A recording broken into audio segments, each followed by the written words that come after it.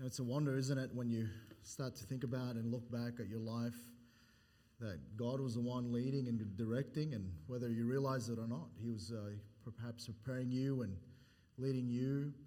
And just reflecting as they were singing there about what Fraser Young was talking about last week, and somehow I was having a conversation with someone about that this week, and thinking about how God just guides us and prepares us for our seasons of life. And you look back and you sort of were just in the moment, you weren't realizing it, but then you look back and it was God's hand leading and guiding and preparing you, and then you look and you just thank God for that. And I hope that's your testimony. You think about where you're at, and certainly a great song there. But we'll turn our Bibles to Luke chapter 9 this evening. We'll remain there for the duration of our time here tonight, and refer to other scriptures. You can look those up another time. But I'm glad for our church. I'm glad for you all, just your faithfulness. Appreciate you taking the time to come on a Sunday evening. And I've always said that Sunday night's my favorite service, and it still is. And I'm glad for our times together. But Luke chapter 9 is where we read. And, I was just thinking about life, just how quickly it can pass us by. And we can look and we sort of can go, is this where God wants me? And there's not many people probably that you could really say they could look at their lives and feel like they've fulfilled what they're supposed to do. But isn't that one of the things that we want to determine in our lives, is that where we get to and where we're headed, that's what God wants, and that's really what we can call a fulfilled life. So I hope that's you tonight. I hope that's your desire, is that you feel fulfilled as a person, as a Christian. And I think the thing that often is the reason why we don't get to that is simply this: life's distracting. It can get distracting. If you've, again, had children, it's often difficult to try to keep them focused, right? Trying to give them instruction, and you're trying to talk to them about a certain thing and their minds are going elsewhere. But if you're honest this evening, that can be you as well. God's trying to get our attention, or trying to instruct us, and perhaps even in just your day-to-day life. And when we're distracted in life, it's often a voice that gets us back to focus. With our children, a parent's voice of warning when there's danger. A child has tunnel vision. They're running after the ball and it's across the road, so you yell out and they get their focus, hopefully. If you've been in sport, a coach giving instruction, or that great halftime speech that spurs us on to the comeback, gets us refocused. Or maybe a friend's words when you've had a rough day gets us back to perspective. And maybe a spouse who recognizes that you're feeling down and they say the right words and you just get back to it. Or even sometimes a preacher's voice is trusted and familiar, but it's a voice often that gets us back into focus. And I think we ought to recognize tonight that it's also a voice that needs to get us focused back on following after Him, and it's the Lord's voice. I think we understand in John chapter 10, verses 27 to 28, "My sheep hear my voice, and I know them, and they follow me. And I give unto them eternal life, and they shall never perish, neither shall any man pluck them out of my hand." What a great promise there. But He says, "My sheep hear my voice, and I know them." And so it is that Jesus calls us back to focus. I know that in a world with many competing distractions, many things that can get in our heads, and many voices that are out there, I want to say that there's one clear voice that we've got to tune our hearts to, and it's the voice of our shepherd.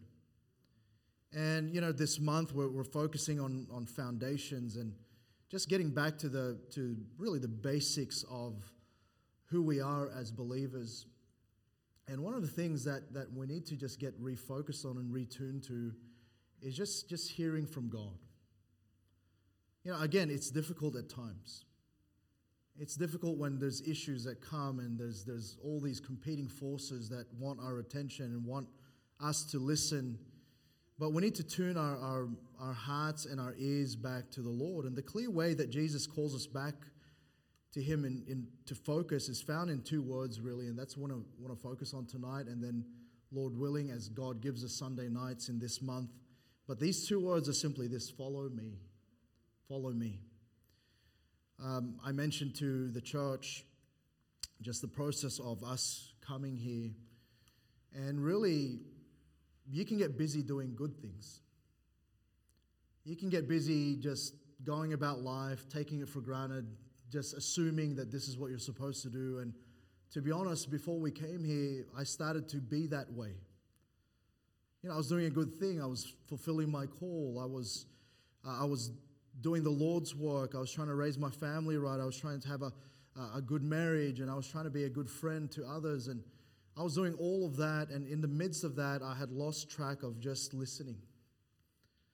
And I remember again that afternoon after we had lunch with some families from Southland, and there was that particular couple that gave their testimony about just simply asking the Lord, is this where you want us to be? And I began to listen again. I began to hear, and I began to seek His word. And finally enough, God over time revealed that, and here we are. It's just those words, follow me. And, in teaching about a life that's fulfilled, in calling disciples in His word to lay aside all other pursuits, in exposing an individual's tendency to be absorbed with distractions, Jesus used these two words to challenge and awaken them: follow me, follow me. And that's what I want to focus on, in the next couple of weeks, Lord willing. But I want to give you some thoughts here tonight as we introduce this thought for our course this month. Notice there with me in verses 18 to 22 again, and really this discourse that the Lord Jesus had with His disciples. And He says in verse 18, "And it came to pass as He was alone praying, His disciples were with Him, and He asked them, saying," so He asks them a question, and it was this: "Whom say the people that I am?" So He was asking them a question about who do people think I am? But then He narrows it down. He says they gave some generic answers there. Some say you're John the Baptist. Some say Elias or Elijah. Others say that one of the old prophets is risen again. So they were saying, you're just a reiteration of a prophet that's come. But then He wanted to really get to this. He wanted to narrow it down. He said unto them, "But whom say ye that I am?" And Peter answering, and rightly, he said, "The Christ of God." And here's the first thought that we have in regard to just those two words, follow me. Following Him and responding correctly is really contingent upon understanding who He is. That's really what Jesus was building to before He went into this conversation with them about, saving their life, losing their life, they're going to gain it. And this whole idea of following Him, He was going to challenge them about who He is. And really that's the question you and I need to ask ourselves tonight before we get into the fulfilling life, is that who is Christ to you? Who is the Lord Jesus to you?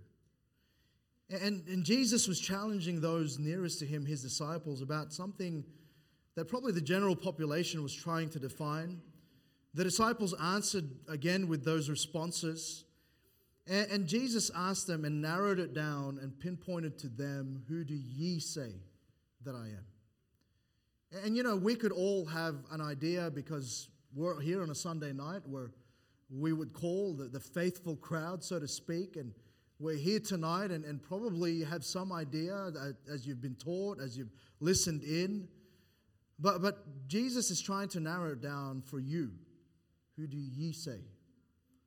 It's not about what your family thinks. It's not about what your church thinks. We understand from the Word of God, but who do ye say that He is? You see, before you can follow Him, before you can respond rightly to those two words, follow me, you've got to know Christ. You've got to have an understanding, and you're going to have an intimate knowledge of who he is. See, Jesus wasn't interested in knowing what everyone else thought. He already knew. He wanted to hear it from them personally. And there's just something about knowing a familiar voice. Probably, I'm not sure if I've used this before, but years ago we were living in the Philippines. We hadn't moved here to Australia yet, and we went on an excursion, my family and I, and at that point it was my parents, myself, and my sister Irene, who's only 1 year apart from me. And pray for her, by the way. She has her knee surgery this Wednesday. But we went on an excursion. We went to the Manila Zoo, and we did all of that. And afterwards, we went to a large shopping center. For those of you who've been to the Philippines, it's called SM. It's Shoe Mart. It's the biggest mall around. All right, it's everywhere. So we went there, and I think my parents were looking at buying me shoes, and so we were looking at shoes. And suddenly, we looked around, and Irene was missing. Now, Philippines isn't like Australia. Over there, there's for real kidnappers, right? So my parents were worried. I was just sort of like more interested in buying shoes, but we were looking around, and my sister was gone. So of course there was concern. My parents started looking around, started asking, anyone they could, have you seen this girl? And then suddenly over the sound system, over the PA system, I heard a familiar voice. It was my sister crying. Now, I was very familiar with her crying. I was often the source of her crying. And so it has its advantages. And so I started to hear, and I listened, and I told my parents, that's Irene. And so we went. She was at security. Thankfully, someone had taken her there. And we asked her, what happened? And she said, well, I thought I saw Dad going up the escalator, so I followed this man who I thought was Dad. And, she got distracted. But thankfully, I was familiar enough with her voice to just sort of pique my attention and get back to focus. And that's what we have to be with the Lord. We've got to know Him. We've got to be familiar with His voice. We've got to exercise ourselves to listening. And often the reason why people don't follow Him is because they just seem to know His voice, but they don't know His voice. They think it's this, they think it's that, and suddenly they're following the wrong thing, the wrong person, the wrong pursuit. And so to follow Him, it's going to be contingent on knowing Him. And the goal that Jesus has for each of us is that we would know Him intimately. He wants to answer that question by revealing Himself to us as we walk with Him. And often that was the case before many had clarity of purpose. They had to have a clarity of hearing, then a clarity of seeing God. I think about Isaiah, who in Isaiah chapter 6, those famous verses, "Here am I, Lord, send me." Before Isaiah got to say that, he had to see the God high and lifted up. He had to hear, then he had to see. You understand that even Moses, who we've been focusing on a little bit, and interesting again that 2 weeks in a row we spoke about Moses, but we think about Moses right there at the burning bush. It was the hearing, then seeing, and then the going. There was a clarity there, but before clarity, you had to get a clearer picture of who God is. And sometimes here's what we do.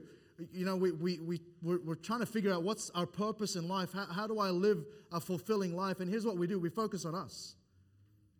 We go, I got to get to know myself more. There's this whole journey of self-discovery, and people go on these journeys. And actually, if you want a clarity of who you are, you better have a clarity of who God is. But if you really want to know what your purpose is, then you better get to know God. And that was Moses, wasn't it? And then, Apostle Paul, who was a religious man who was persecuting the church and really had a misunderstanding of who this Jesus is. And so he went after Jesus' church and his people of the way. And then right there on that road to Emmaus, right there on his donkey, he was taken off. And you know what happened? He heard, then he saw. And then there was a clarity of what he was. He was a chosen vessel who was going to suffer great things for Christ. And we won't have the New Testament today if the Apostle Paul hadn't heard and hadn't seen. There was a clarification of who he was supposed to be. But it wasn't going to happen unless he saw Christ for who he was. And so we see that there needs to be then, really, if we're going to follow, if we're going to respond to those two words, follow me, there has to be first a realization that we need to know God more. How well do you know God? You walk with Him every day? When you read His Word, do you start to see His mind, His heart? Do you start to see His nature and His character? Do you start to sense the very things that He rejoices in, the very things that He finds priority? Do we start to see His nature? Do we start to just know God, not just have a general knowledge of Him, but a personal knowledge of Him? And we understand, firstly, that's got to come with a personal relationship. You've got to be saved. But then beyond that, you've got to be growing. Hey, listen, don't just take it for granted that you know God because you're saved. You know, when we had our children, I remember it dawned on me that just because God gave them to us doesn't mean I know them. You know, we have to get to know our children. We've got to build a relationship, and we've got to start to get to know them. You know, here's what we do sometimes. Well, I'm her parent or I'm his parent. Well, yeah, I mean, I know them. Listen, you know them from birth, but you might not know them. You've got to develop that still. And you might have been birthed into God's family, born again. You might have been birthed, but you know, sometimes we just take it for granted we know God. And you might know Him from salvation, and you might have been born into His family, but listen, it takes time to get to know someone. It takes time for us to familiarize ourselves with someone's voice and to understand who they are and what they represent. And you know, we ought to take the time each and every day to familiarize ourselves with who He is. And that takes time. That takes a lot of discipline and effort. But if we're going to follow Him and lead to that fulfilling life, then we're going to need to understand who He is. And I wonder if you know Him personally that way. You know, you might have heard some things. You might see Him in light of others in their fellowship with Him. But do you have a fellowship with Christ? Do you take the time to open His Word? Do you just get to know Him? And you're going to find this. He's going to be the answer to your question, what is life about? You're going to find purpose when you find Christ. He is the all in all. Listen. You know, tonight you might find other pursuits, but listen, nothing will satisfy. Nothing will. The Lord Jesus is the only one. If we're going to find fulfillment in life, if you follow Him, you won't miss out on your fulfillment. You know, I love these comparisons. You know, to the architect, he's the chief cornerstone. To the astronomer, he is the bright and morning star. To the butcher, he is the Lamb of God who was slain before the foundation of this world. To the baker, he is the living bread. To the carpenter, he is the master builder. To the diplomat, he is the Prince of Peace. To the doctor, he is the great physician. To the educator, he is the master teacher. To the electrician, he is the light of the world. To the farmer, he is the Lord of the harvest. To the florist, he is the lily of the valley, the rose of Sharon. To the geologist, he is the rock of ages. To the horticulturist, he is the true vine. To the jeweler, he is a pearl of great price. To the judge, he is the righteous judge. To the lawyer, he is the chief advocate. To the philosopher, he is the wisdom of God. To the publisher, he is the good tidings of great joy. To the sculptor, he is the living stone. To the theologian, he is the author and finisher of our faith. To the zoologist, he is the lion of the tribe of Judah. If you're hungry, he's the bread of life. If you're thirsty, he's the fountain of living water. If you're blind, he's the light of the world. If you're lost, he's the way. If you're confused, he's the truth. If you're dying, he's the source of life everlasting. Listen, He satisfies, I'm telling you. And you better pursue Christ before you pursue anything else. And too many times we do tend to just want to pursue what we see to be fulfilling. And we miss out on the point. You know, you can know Him. And if in knowing Him you're going to find your purpose, you're going to find your fulfillment. But you know, before that, really, following Him is actually this. It's conditional also on a willingness to deny self. And actually, that's the problem. Because we get in our own way.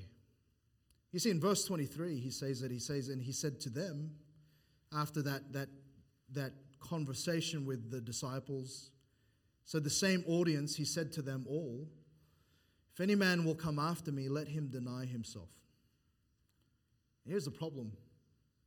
We don't deny self. We want to appease self. We want our truth. And self has become problematic because man has a problem. He's got a fallen nature. And self has always been the problem of man. It's our inherent nature to follow our own way. And that's what really is the great distraction. I quoted this before, but an author said this, much of my learning to follow Jesus is unlearning to follow myself.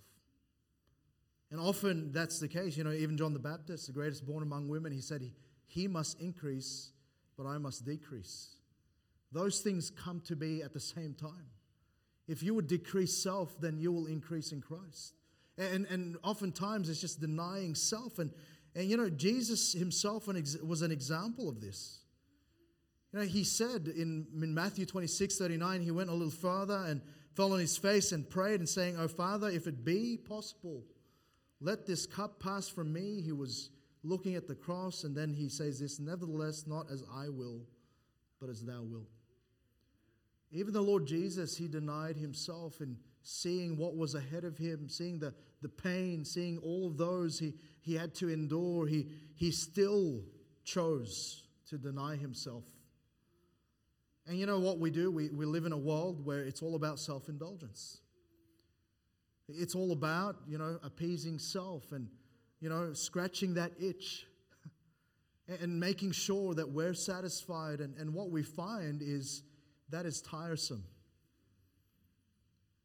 When you're the one in control, you're limited. When we're in control, when it's all about us, over time, it's too tiring. Who can do that? Who can do that is the unlimited one, the God of eternity.